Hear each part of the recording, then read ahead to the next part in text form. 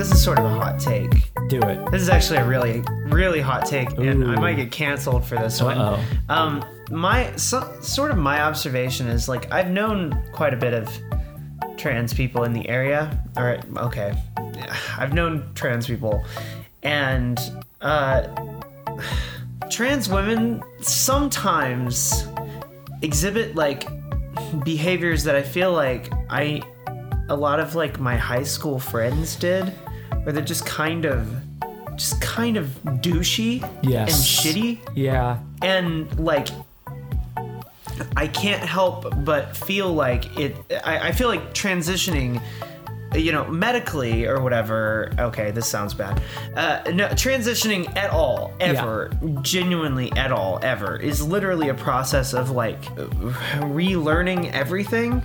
But sometimes, like, people just don't unlearn these shitty behaviors that they do. And so, like, you get these, like, sometimes you get these trans people that you're like, babe, why are you being an asshole? Yeah. You know what I mean? And so well, that's the thing. Being trans doesn't make you a good person. Exactly. And that's something that, like, I remember before I knew any other trans people, I was like, God damn, I just want to know other trans people, and all of them. I just want to be friends with all the trans people. I want to hang out with all the trans people. I want to date just about any trans person, like, all that stuff, you know, thinking about that stuff. And, like,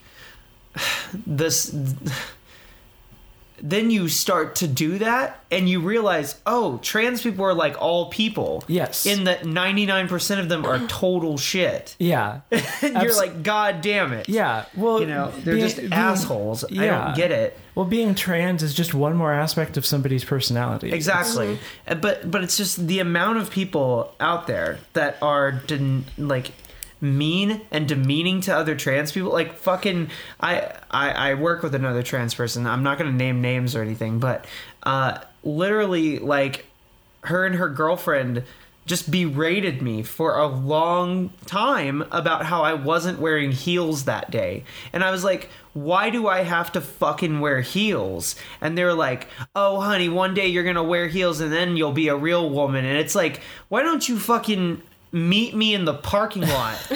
Like, you know what I mean? Like, what the fuck is that? It's like, yeah, what the fuck are you doing telling me about being a real woman? Well, yeah, it's like, well, first off, that's, like, incredibly misogynistic, right? Yeah. Mm-hmm. And then, like, on another level, it's stupid and not true. Right. And also, it's like, it's gender reinforcement in the worst possible way.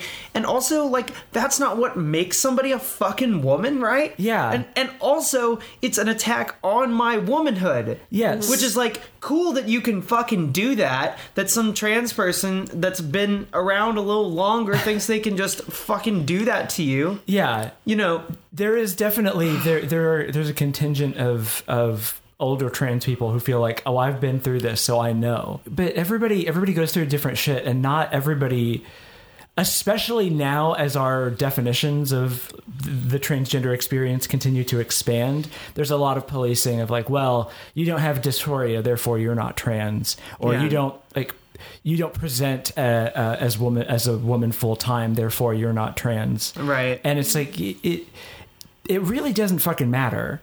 It's all of this shit that we're trying to say, like, this is the benchmark. All you're doing is setting yourself up for failure. Right. And you're cutting off empathy for other people. And I don't mean to bring up Natalie, right? But, like, that, okay, we're pretty past this now. But I don't know, you made that video about the aesthetic and stuff. So you are the resident expert on that video, I suppose. But it's just like, the part of that video that really fucking upset me was the bit where the one trans character makes the other trans character walk in heels. Yeah. And it's like, first off, I don't know what the obsession with fucking heels is. But like, that is not womanhood.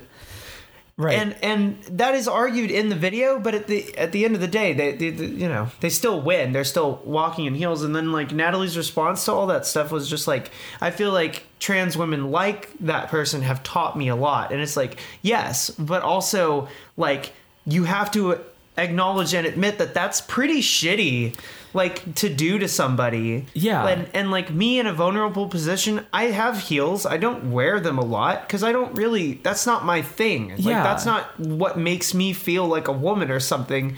And it's just like super doesn't matter. Yeah. It's so inconsequential to this whole thing. And it's just like, what is the deal with these like signifiers of womanhood, and then just like doubling down on the need for the existence of these signifiers? Like, why don't we just fucking change everything? Right. Why don't we just change what it means to be a woman? Have you looked at women? Like, they don't fucking look like that. Yeah. You know, and it's like, so why are you policing it? Absolutely. It's horse shit. It is. They're a bunch of horseshit artists. Elliot, I'm curious. You can jump in with whatever you were about to say, but I am curious, like, are there similar things on your side of... Oh, sure. Yeah. Wearing, like, makeup and stuff like that, I'm not really allowed to do. I really like doing makeup. I mean, when I still identified as a woman, I would do my makeup every day, and I spent so much time on, like, trying different eyeshadows and stuff. And, like, there's one aspect of it where it's like, if I wear makeup in public, you know, people are going to see me as a woman, and that fucking blows. But also, like, I just don't really like wearing makeup anymore. So I'm always like, May, let me put makeup on you. I have to do this. And, it's true. It's just kind of... it's something I really like to do, but I can't do it anymore, so I live vicariously through her. That's the real basis of a relationship. You're just like trying to enjoy the good, cool, creative, like, use your body as art things about being a woman, and you just put that shit on me, and I'm just like, hey, please do. I like that. Anyway, go ahead. Well, and then also, like, the one thing I was gonna say is, like, if like a cis woman can, like, go out in public in, like, a big old baggy hoodie and some jeans and still be a woman to everyone, like, why can't trans women? I dated this one girl for a while, and she was a trans woman. She fucking hated dresses. And so she just wear, like, these big baggy t-shirts and some jeans. And it's just like, why should she have to wear dresses to be taken seriously as a woman? Yeah. I want her to just wear if she wants to wear some fucking jeans, just wear some fucking jeans. She hated makeup, too. It was just like, yeah, why not? A lot of cis women hate wearing makeup. A lot of cis women wear baggy shirts and stuff. And then in terms of, like, being a trans mask, a lot of it just comes with, like, wearing makeup, and, like, binders are really uncomfortable, but if I wear a sports bra, I get super uncomfortable.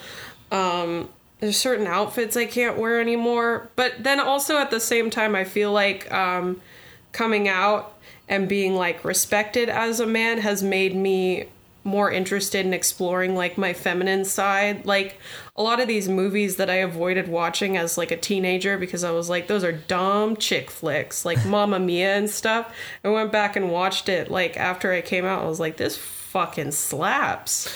This movie fucking slaps. I love ABBA. In the theater for the second one. Holy shit, this fucking slaps. And so now I'm going back, and I have this ABBA shirt back in Spokane. I kind of want it here. I want to bring my ABBA shirt over here. Okay. But, I don't know. And wearing stuff like pink, I'm a little bit interested in now. There's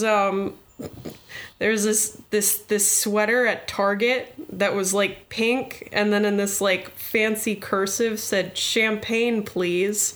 And, like, I was making little jokes about wanting that, but also I kind of really want that. Like, I'm so, like, fascinated by kind of bubblegum pop, kind of pink, sort of Mean Girls-esque fashion. Yeah. And I've always wanted to wear more of it, and now I want to explore that side of myself a lot more and get into it, because I think it's so beautiful, and I was never able to admit that to myself until, like, recently. Yeah. Well, I think that's, for me, that is the ideal. Is when you come out and you embrace yourself, you're more able to experiment. And like the idea that there are these rigid, definable things, these categories of appearance, that's what you should adhere to, and the otherwise is like gender treason.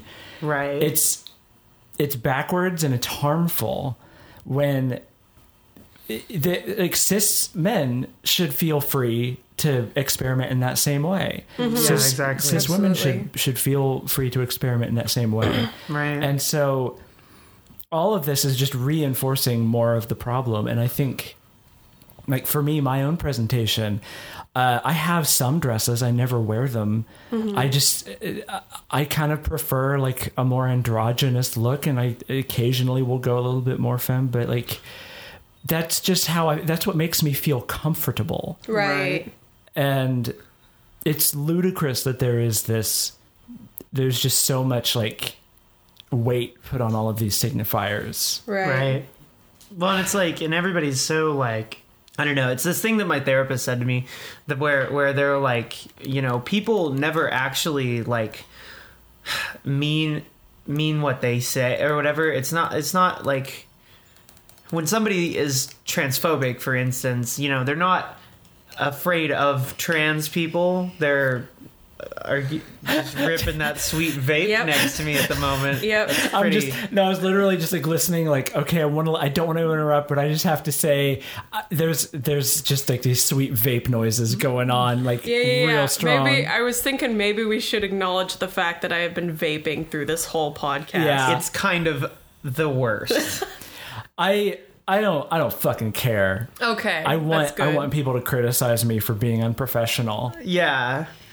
Anyway. Come at me. Anyway, What was I saying? Oh yeah, it was my therapist said, like, people aren't transphobic because they're afraid of trans people. They're afraid of like what those things represent to themselves, or they're angry that they've developed some sort of personal freedom to go out and just be that way. Mm-hmm. Where, you know, most people feel like they live in this kind of prison cell, like. And so seeing people that aren't living in that same prison cell like really alienates them or something like that. It's like the specifics of it are a lot more complicated than people scared of gay people or trans people or whatever.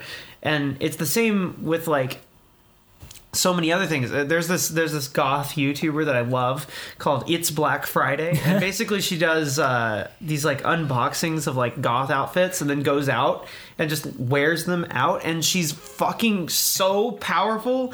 Like, it's incredible to watch her because she's just like, yep, and she's got this like, you know, sort of little New Zealand voice, and she's really sweet, but she looks like, you know, the gothist. Awesome. It's really cool. It's very inspo. But I watch her go out, and it's like very similar to the way that I feel when I go out, where it's like, you know, she's like, luckily no children cried when they saw me today. You know, I got a lot of staring, but it was kind of cool. I just looked them in the eyes, you know, and it's like, it's that way with so many fucking things, where if you like get some sort of personal freedom, people hate that. Absolutely. Hate it. And it's the same with like piercings and like tattoos and all of that, you know.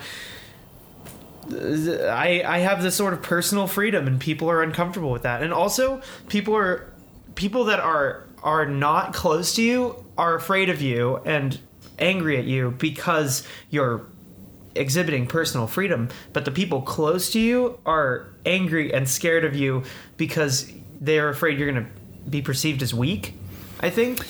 Yeah. Like, you know, people are gonna look at you differently or treat you differently, or you're not gonna get as far in life, or you're not gonna be able to get a job if you have a tattoo on your hand, you know, that sort of thing that people throw out. And it's like, why would I ever want to work for a place that wouldn't let me have a fucking tattoo on my hand? You know what I mean? It's like, why would I want to do that to myself?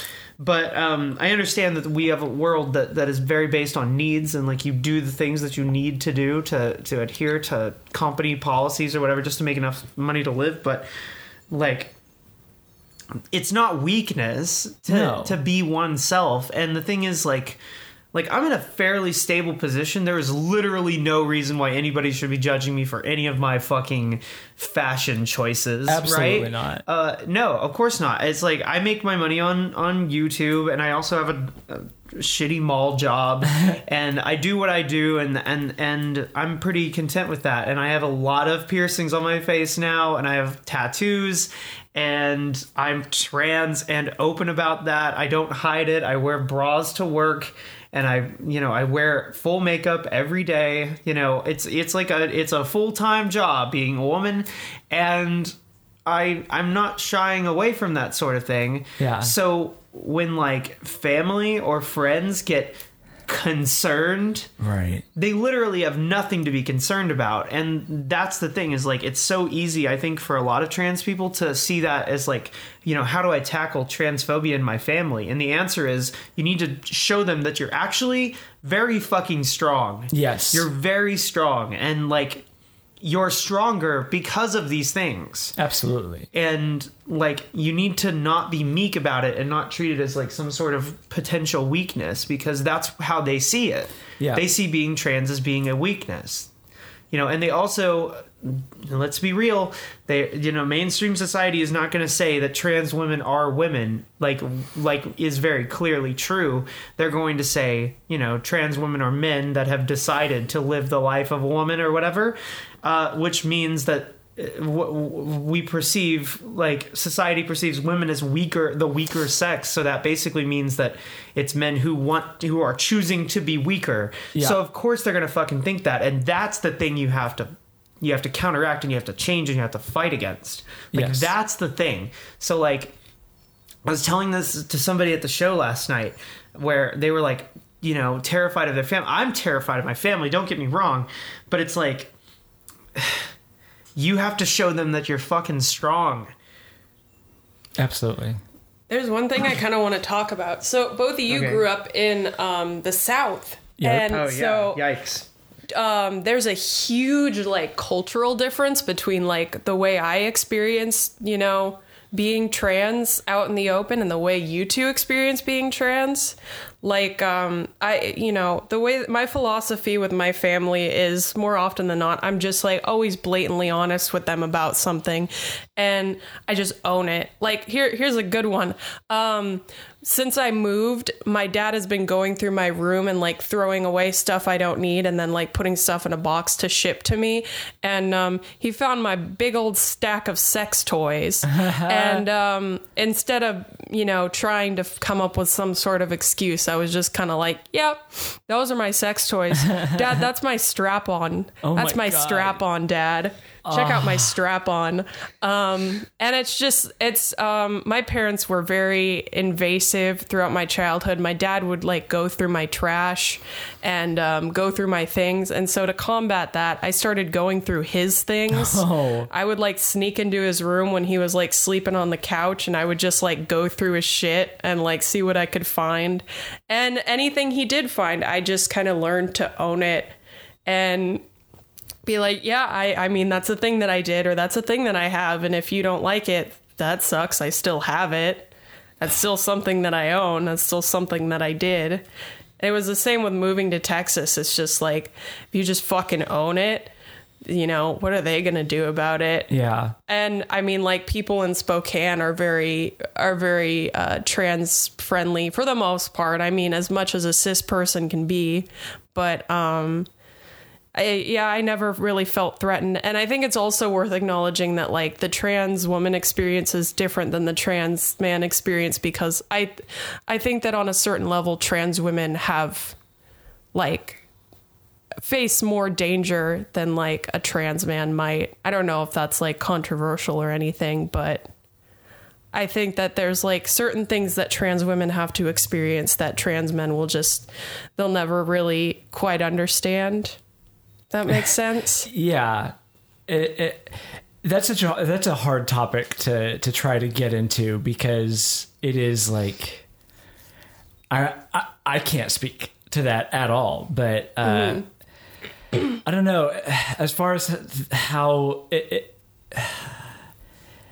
is like here growing up in the South, like, I never felt like trans people were welcome at all, which is why it took me so long to realize I was trans. Right. Yep. And anything that was wrong with me was 100% my fault. and I was not allowed to see it as something that like the world was doing to me. And when I tried to do that, I was like ridiculed and like, oh, you're just not taking responsibility for yourself. And so I did. I blamed myself for everything that was wrong with me for years. Right. And to an extent, you can't help but turn that out on other people. Right. And so I was a piece of shit for a long fucking time. Oh yeah, same. And it's, I don't know. There's a lot of this that I still can't speak to because I'm not, besides the fact that I'm not terribly social and like I don't have a job at the moment, I haven't been out for very long, and I don't present as female much yet, and like it's only been in the last 6 months that I've been like, hey, I'm Sarah now, right? And, like, demanding people that to right. Say, and so I don't know. I think May could probably speak to that a little bit more. There's a car coming. Can you see it? Anyway, these are lyrics. Yeah. Anyway, yeah. I hate it. No, but that was my initial thought when you were saying that, because like that's sort of what that means to me. Yeah. It's just like, I don't mean to analyze myself, but like those lyrics, like people are always asking about those lyrics. Like, what are you talking about? And it's like, there's a ride that you can take. You got to choose whether you want to take that ride or not. And like, if you, regardless of whether or not you take that ride, people are going to say you're fucking crazy. Yeah. Regardless. Yeah. So like that song is a song called Mistress, is about like how literally there never is a right answer for anything. So you just have to like do what you want to do and accept the consequences of that. And it's like growing up around here, it's a bit rough, because people are going to judge you the fuck no matter what. And like at some point you have to be like, there's a car coming. Am I going to get in it or not? Yeah. And am I going to get in it? Yeah. Like if you're gonna demean me and like hate me, right, no matter what, fuck it. Then I'm gonna own it. We're fucking crazy, Yeah. I'm just, that's who I am. Absolutely, I am that. You're right. And I think that this is why it's so important to find other people, like other trans people, to absolutely. talk to, like find a community or build one, because I know. When I first really started talking to trans people, it was like, I said this way back on the podcast. It was like, oh, I just jump started my transition by like 6 months. I just did a hack and went way ahead. Yeah. I skipped like 6 levels because I was so isolated in my own head. And then when you talk to other people, it's like, oh, this isn't some fucking weird like thing. This is just, it's fucking normal. Yeah. It's just nothing that anybody else talks about. And when you're together with people, it's like, oh, we just are who we are and nobody gives a shit. Well, okay, so I want to I want to restructure something that I said a little bit earlier, that now that I'm kind of thinking about it, and listening to you two talk, I guess it's less that trans men have some sort of element of privilege, but more like, I guess the big difference between the two experiences is people lash out much more at trans women, whereas with trans men, they kind of just like ignore them and play them off as like whatever. And that's like, I mean, there is like a level of, I guess, misogyny within there, because like people are just kind of like, oh, trans men are they're just women pretending to be men. And like historically within like human sexuality, like the study of human sexuality, people are just kind of, they ignore the experience of people like lesbians. There's just like the idea that two women could have sex with each other and no men are involved. That's never happened. That's never happened. That ain't real. So I guess they're two very unpleasant experiences for their own reasons. Yeah. In the terms of like a trans man, it's more like passive and kind of you're just constantly being dismissed. Yeah, you're not real. Yeah. So it's not necessarily an element of privilege, I guess. It's just more of a different experience entirely. It's less like violent and in your face because people are so just like violent towards trans women. I've never had anyone be violent towards me for being trans, and maybe part of it is living in Washington, but also part of it is like I just think they're two different experiences. Yeah. In the episode that will have aired before this one, I talked to artist Callan Chi, and he brought up a lot of similar points, but he also pointed out that like cis women are allowed like the tomboy aesthetic. Yeah. And there's nothing comparable for cis men. No. And that sort of opens the door for understanding the difference, I think. Yeah. Because since traditional femininity is already seen as like the bottom rung, it's like, oh, you can play at masculinity. That's cute. But when you're perceived as masculine and you're trying to appear more feminine, it's like, what the fuck is wrong with you? Right. Why are you so gross and weird? What's up with it? I don't know. It's bizarre. Why would you want to do that? Yeah. Why would you want to do this to yourself? And why would you strive to get rid of your masculinity? Where masculinity is the like aesthetic ideal or something like that for the world. Right. And I think that there's also a significant amount of insecurity there. Yeah. Which is the like if this is a thing that is not necessarily inherent to people, but it is like a social thing, then that could mean that my gender is not. Right, yeah.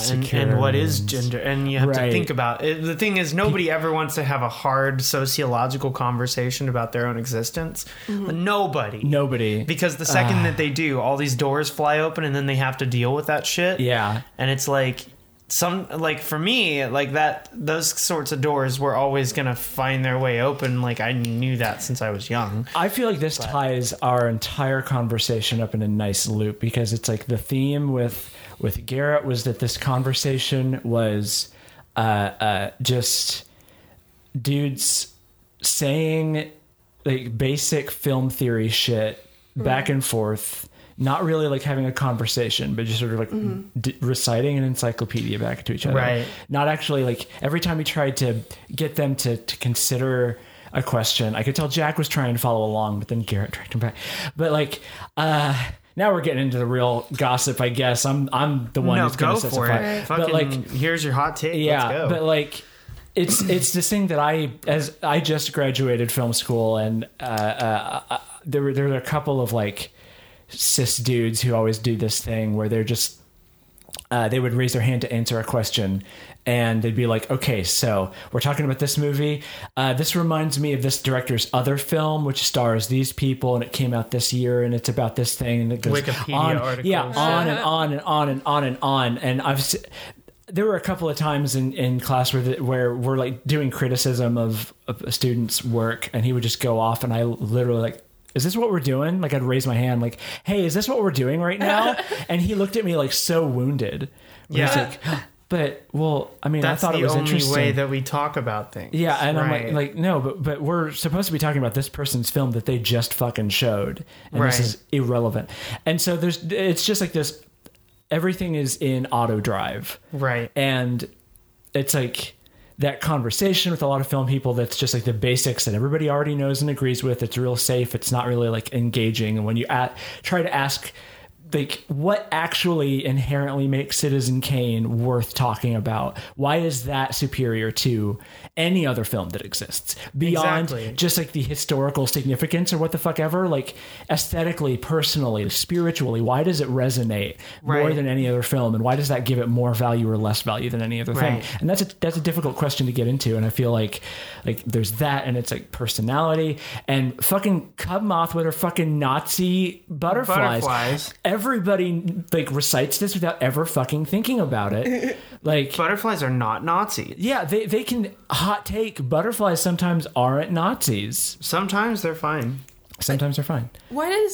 Why does Citizen Kane get to be the big important movie? See, this is what I literally asked on the thing. Yeah. It's like, I think we need to move away from Citizen Kane and we need to talk about something more interesting. Yeah. Like, I've always felt that way. And it's not necessarily that I think, like, Citizen Kane is shit or something like that. It's just like... You have it on your shelf. Yeah, I do. Like, of course, you know, I've seen Citizen Kane, y'all. Yeah. But the thing is, like, I like on the stream, I was like, y'all seen Freaks?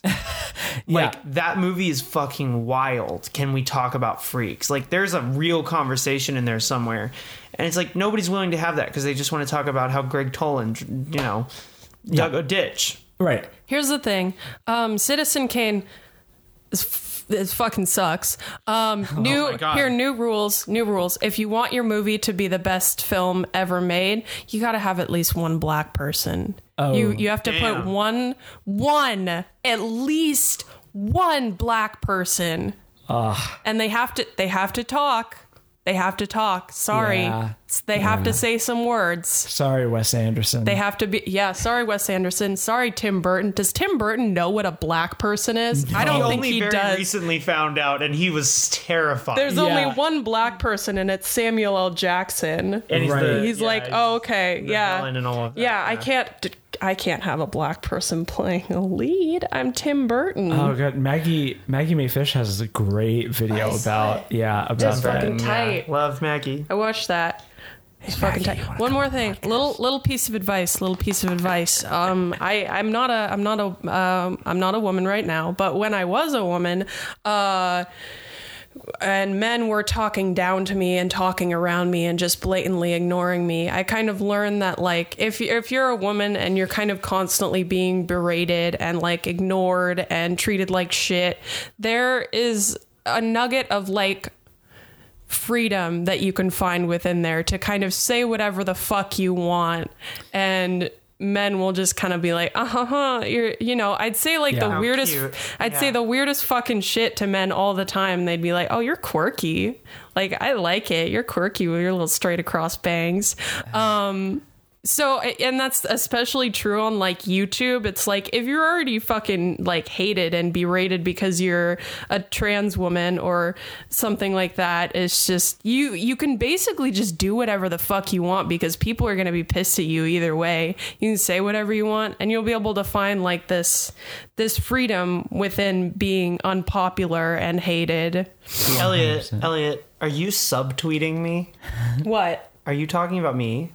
In general. Oh, just sort of in general. Well, you know, I'm just thinking of all the trans women YouTubers I know and how they're all in this room. Yeah. Fair enough. Thank you for subtweeting me in front of. But I mean, this is It's okay. well, I think that this is a lesson because it's something that I struggle with where I'm constantly negotiating what my message is and how it will be perceived. Well, sorry. No, you're fine. I don't mind being talked over by a man. Oh my god. I'm used to it. Thank you for that. But the other thing was like, I don't know, I was talking to May about this and she was saying like we were talking about how she feels like she has to, well, you know, why don't you talk for yourself? You feel like you have to be intellectual. Oh yeah. Well, like, so here's the thing. Last night we watched The Greasy Strangler. Yeah, we right? did. And like, honestly, that's the only fucking movie I care about anymore. Well, that we watched Wild at Heart and Greasy Strangler, and I was like, these movies fucking own. And like, I feel no need to like sit somebody down and explain to them why it's good. Yeah. Because like, it's there on the screen, and if you're gonna see it, you're gonna see it. If you're not, you're not. Yeah. You know, like, I didn't have to like.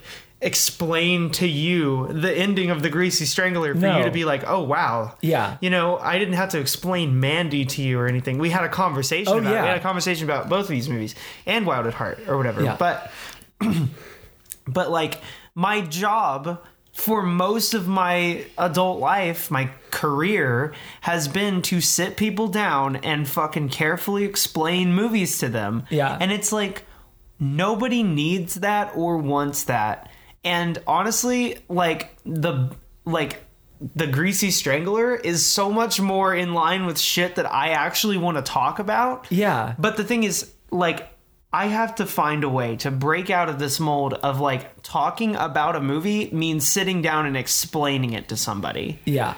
I don't want to explain it to somebody. I also like don't feel this need to over intellectualize a movie like that.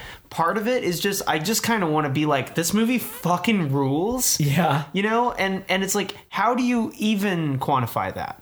And I think the only way to do it really is to find some like lens to talk about either your experience with it or yourself. Yes. You know, you're either talking about one of those two things. And people online get so angry with me when I say things like this.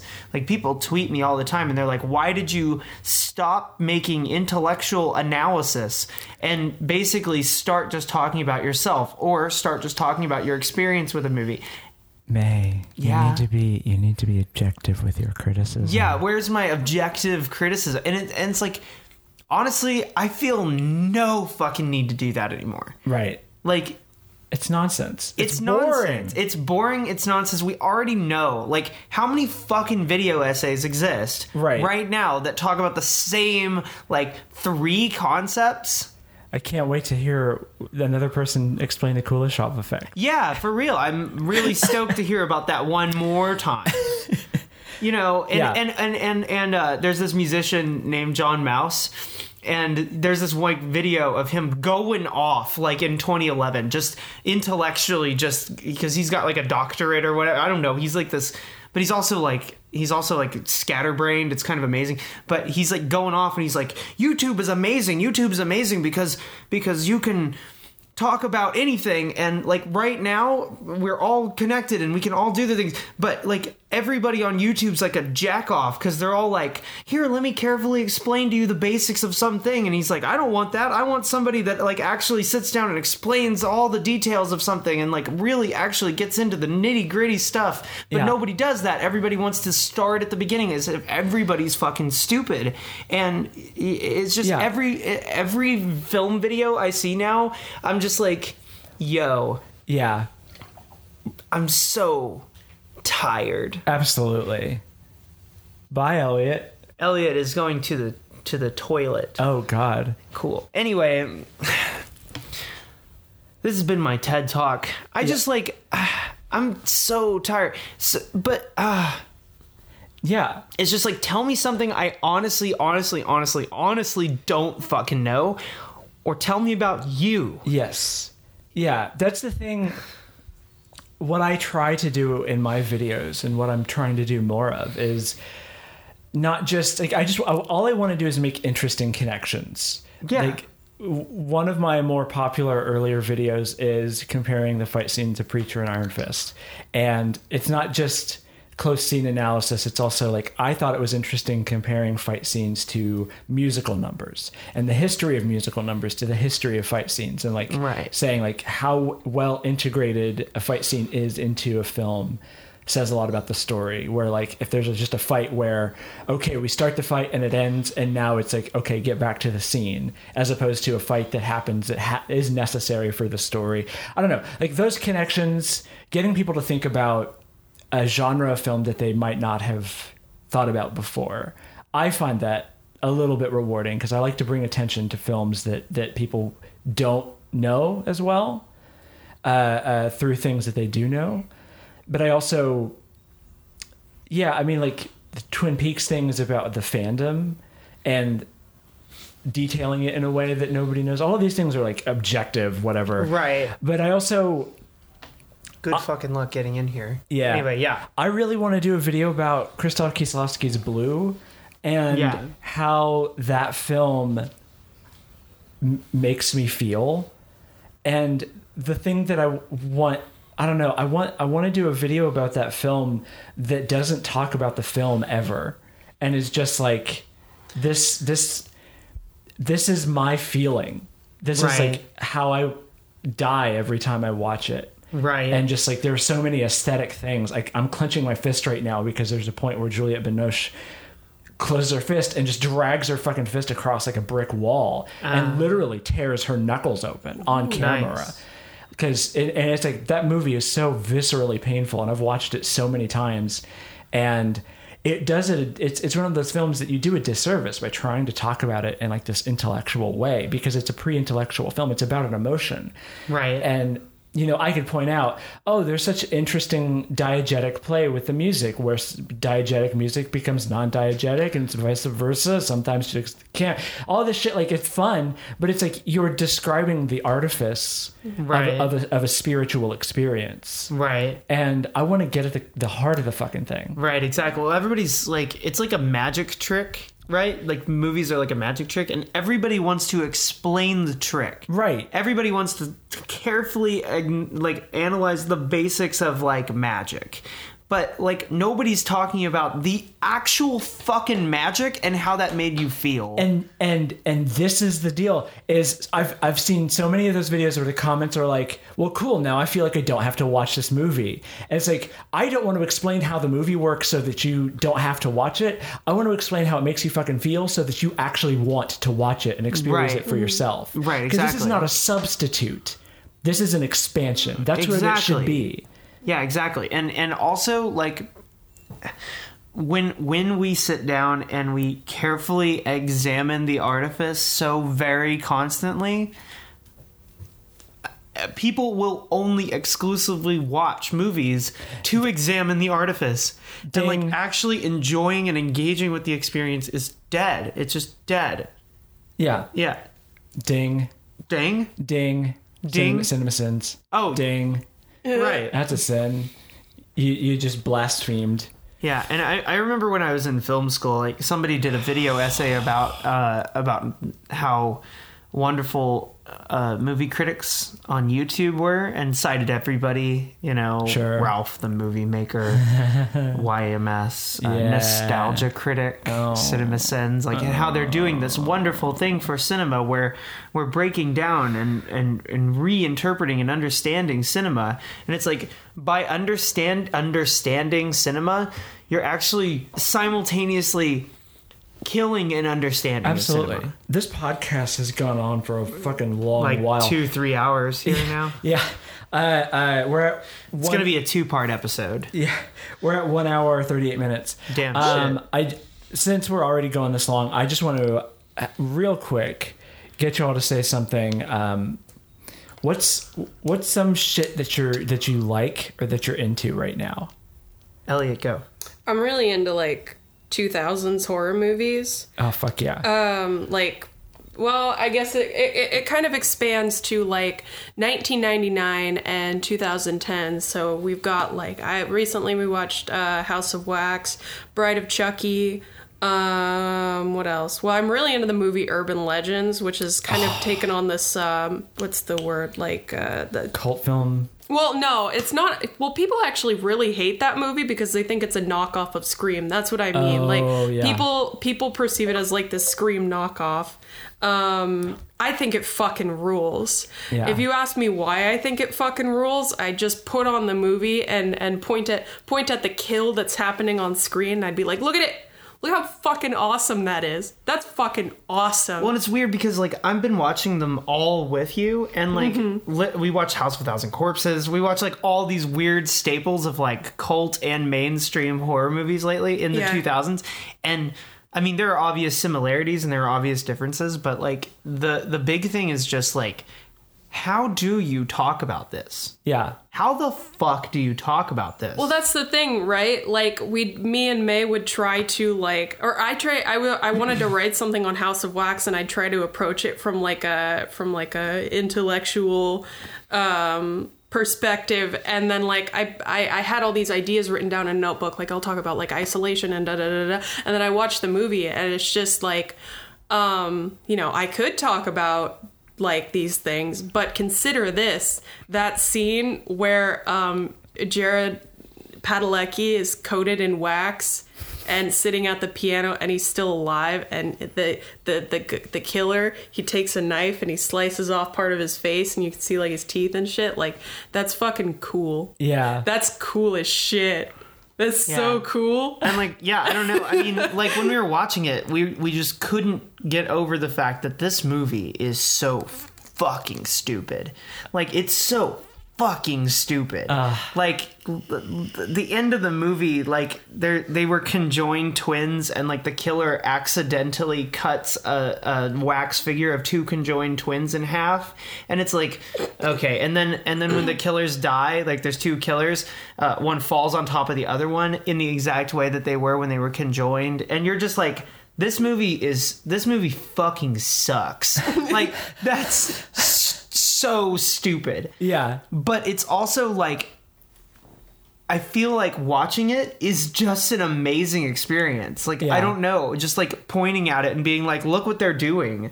Well, you know, how does this make you feel? I have no fucking idea. But it's fucking awesome. But it's fucking awesome. It's like, I'm so here for this. And like, honestly, it's very confounding because, like, I grew up on this shit and I have no idea how to talk about it. What is the movie House of a Thousand Corpses about? Yeah. Like, just break it down to its fundamentals. I have no fucking idea. What's that movie about? Who cares? Who Did cares? you see that scene where, you know, that's how I feel about the Greasy cool Strangler. Shit? Yeah. Well, and like, oh god, what was the one? Bride of Chucky. Like, okay, here's a little embarrassing fact about me. I know it's easy to slam dunk on Rob Zombie, but like the opening credits of that movie where they're blasting like Living Dead Girl after Jennifer Tilly just slit this guy's throat. She's fucking walking away in her tight little leather outfit, and then like Living Dead Girl starts blasting, and then the title sequence comes on and it's all like animated and stupid and bad like, stitched font. up. Every time I see it, I'm just like, oh hell yeah. And you and I could not breathe. Like, Living Dead Girl comes on and I'm like, oh my fucking god. Like, so here for it. I don't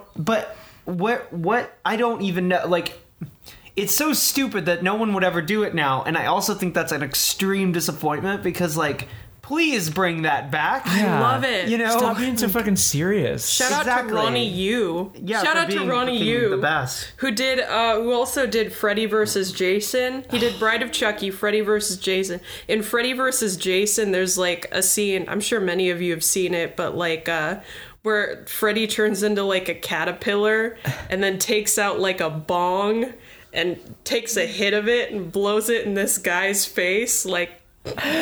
You would never see, no one would even dare do that. Bad horror movies in like the 2010s are like, they're boring as shit. They're PG-13, usually haunted house movies. Yeah, haunted house. But like in the 2000s, a bad horror movie had Freddy Krueger as a caterpillar doing a sick taking bong a hit rip. of a bong. It's like, yeah, what had happened? What had happened? And who decides which bad movies are worth discussing critically or you know, giving the time of day to, and who decides which ones aren't? Like, why does a movie like The Room get all of the discussion? Movies like Sharknado, why do people think those are worth discussing and hyping up? But when you look at like Jennifer's Body or House of Wax, it's just like, oh, those movies are, you know, they're just dumb. Don't worry about them. They're dumb. That ironically brings me to my thing, because like you wanted me to talk to and like you. Sorry. No, babe, it's fine. But we were talking about that, and like Jennifer's Body could have easily been the thing that I was like, this movie fucking rules, and this is kind of my jam right now. But I'm between that and like talking about High School Record, because that movie is also my fucking jam. But also we watched Return of the Living Dead, and that movie is my fucking jam.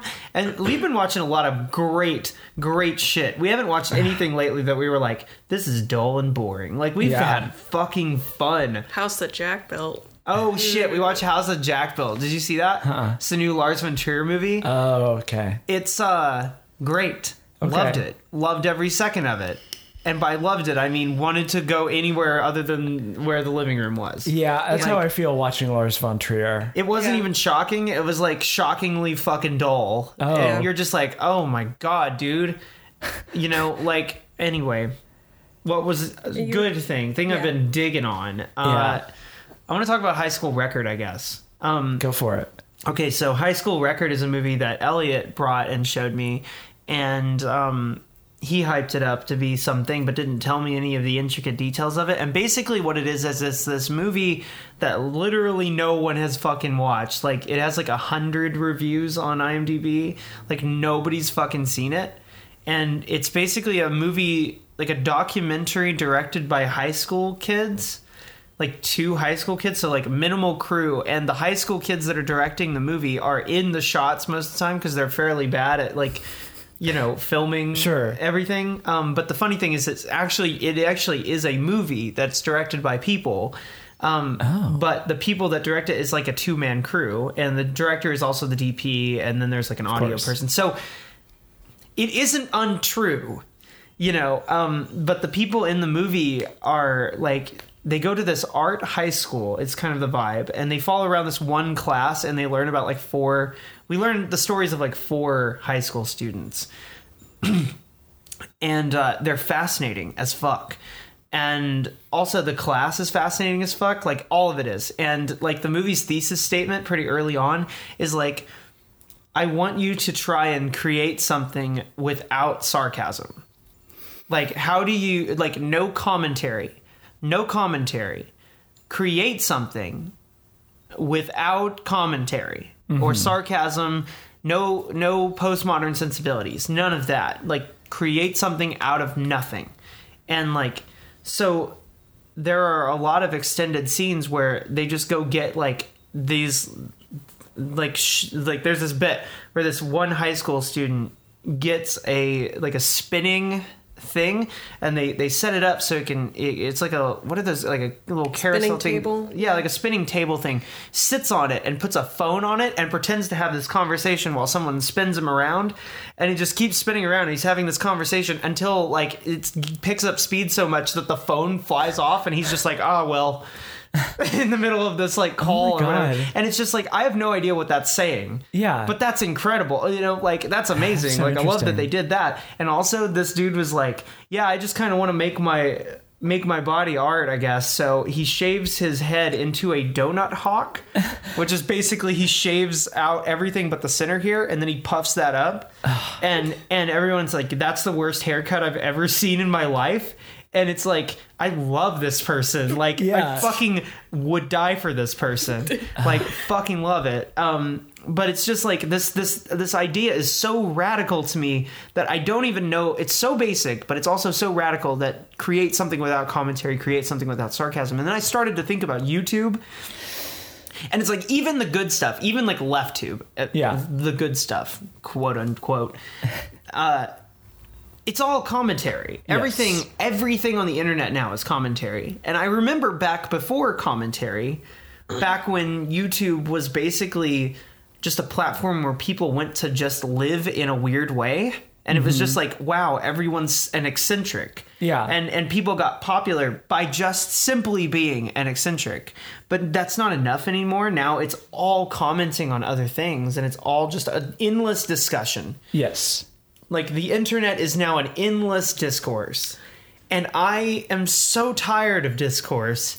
And I'm not asking us to move backward and, like, descend back into a time pre-commentary. But I think that it is possible to live in a time where we can have people creating things without sarcasm, without commentary. And just, like, what would that world be? What is that? And it's like, what are we talking about actually? You know, if we're talking about film, right? We're talking about film. Yeah. And we're talking about a movie, and we're having a discussion about a movie. And it's like, what are we actually talking about in regards to life? Like, how has anything changed or evolved? How's our understanding of anything evolved? It doesn't. Yeah. That's... Somebody talk. YouTube reminds me of this short film called World of Tomorrow. It's by Don Hertzfeldt. Yes. Have you seen it? I love Don Hertzfeldt. Yeah, there's this one part. So it takes place, a little bit of background. So it takes place in the future where this one little girl is able to live forever by impregnating herself with herself and then giving birth to herself so that she can continue to live on in these bodies that are like, I don't know, it's really fucked up. But anyway, there's this one part where like an older version of herself goes into the past to pick up a younger version of herself. She takes her to this room where like there's all these people at computers, and like basically their job is to watch people from the past and kind of analyze their behaviors and learn from their mistakes.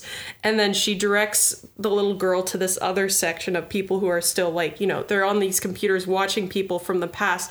And when you do that long enough, eventually you start watching people on computers. Mm-hmm. So like, you know, it's just these people, they're sitting there and they're watching people who are watching these computers of people in the past, and everything just kind of goes into a loop. Like, that's what YouTube is. The fact that people are writing analytical, like they're writing video essays on YMS. What the fuck? What the fuck is that? People are doing videos on YouTubers, commentary on commentary channels because they've just run out of things to talk about. I feel like there's a subtweet going on. Yeah, that's literally like that. One of the videos several of the videos that I have planned are like about the history of video essays and sort of the meta conversation going on there. And I agree with you. It's weird. I don't know. I think that there is the problem with it, right, is that it isn't honestly very critical. Like, you know, people making videos about YMS. It's not that they're making videos about YMS as like some sort of contribution or like what exactly what has he done that has actually changed it, and is that for the better? You know, having some sort of moral or personal conversation about that, that's not what we're doing. No, it's just... What we're doing is literally just saying, God, he's good, isn't he? Yeah, or God, he's terrible, isn't he? It's like... Yeah, there's no actual discussion about doing a YMS video about a YMS video. Basically, yeah. Yeah, I mean, that was always my fundamental frustration with a lot of film school classes was we're talking so much about the movie and about movies, and we're never talking about why we care. Like, yeah. Like breaking things back down to its very fundamental. Yeah, like why do we feel the need to tell stories? That's always the thing. My thing, I guess, to close this out, as far as something that I'm into, I am super into niche Twin Peaks garbage. I've got a pack of 60 Twin Peaks trading cards waiting for me at home, and I am unironically so excited to get home and look at them and read the canon flavor text on the back. Oh my to God. Finally learn about these characters. I'll learn about these characters, even though I have literally all of the tie-in books and several, like at least 7 published real ass fucking ass books. Real ass fucking ass books. Yeah, written by many people about Twin Peaks that I have read and that I have tabbed. Oh my God. I have a watched search on eBay for the out of print Twin Peaks board game that I desperately want. Okay, so here's the vibe, right? You're going to get that board game one of these days. One of these days. It might be 10 years, it might be 20 years, but one of these days, happen. that motherfucking board game will be in your hands. And when you do, you have to bring it to me. And we have to do a Twitch live stream of us playing through the game. 100%. And you can play Dale Cooper. I'll be Laura Palmer. LOL, I'll be dead. That's the joke. Anyway, no, I won't be. And I want that fucking board game. I want to be Audrey Horne. Oh, don't we all? Yes. Every time we see her, it's just like this. God damn it. This woman is somehow like liquid sex, but in a human form, and also not in a bad way, like not in a demeaning way. Yeah. Like she's just the best human, right? in the world, and she's powerful as fuck. Yeah, as the series goes on, she just becomes better and better, and I love her so much. Yeah, yes, and she's transition goals. Oh shit. Anyway, yeah. I guess I will expand mine ever so slightly to say my the thing that I've been into is like fandom without irony. Like, because I'm working on a video about Homestuck and why people should read Homestuck. Ooh. And I fucking love Homestuck, and I hate how people just demean Homestuck. I literally have one of the Homestuck books in my bag. Rad. Like, I get so frustrated. I've actually connected with a fairly prominent YouTuber who just does videos like explaining concepts in Homestuck, like connecting them to weird philosophy. And it's so fun talking to him about it, because it's just like, I love this comic because it moves me in this very specific way. And so many people like demean the fandom and demean the people who like it. And it's like, guys, just stop. Just let people enjoy it. Let people enjoy the thing, and maybe think, instead of demeaning a bunch of kids who feel things about stuff, maybe ask yourself why so many people feel things about that thing. Or better yet, ask yourself why you feel the need to come in and obliterate somebody else's enjoyment. Yeah, you're not allowed to have fun. Right, exactly. Stop having fun. Well, this has been a 2-hour podcast. Yeah. I'm definitely splitting this into 2 episodes. This has been 2 episodes of bullshit at May's place. Yeah, and we got to 2 real ass questions of the many that were submitted. Right. And we got to talk shit about Moth Cub, which is rad. Oh yeah, I hate her. That's where you ended right there. Yeah. Beautiful. Yeah. We're done. We're done. We're done. The end. The end.